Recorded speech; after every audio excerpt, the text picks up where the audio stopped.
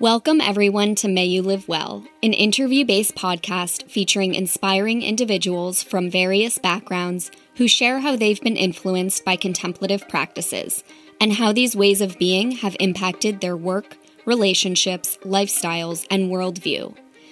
This podcast started as a capstone project for a contemplative psychotherapy training program from which I recently graduated, and it's flourished into a 10-episode arc of interviews with some of the most inspiring people I've met along my own path. That path, while rewarding and relationally rich, has also been winding and challenging. I've stumbled into spiritual bypassing, misunderstood the motivation behind meditation, and at times run away from my responsibilities under the guise of running toward awakening. I'm a student of contemplative science who has found her road home in the integration of Buddhist frameworks of mind and ancient teachings for well-being.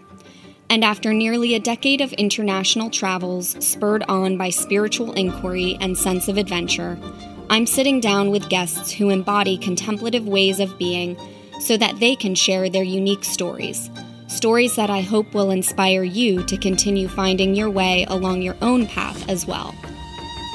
This season, you'll meet meditators, homesteaders, dancers, and entrepreneurs, learn what it's like to go from living in an ashram to working in corporate, and how one mother, my mother, navigated parenting an emerging adult who fled pretty far from home before finding their way back.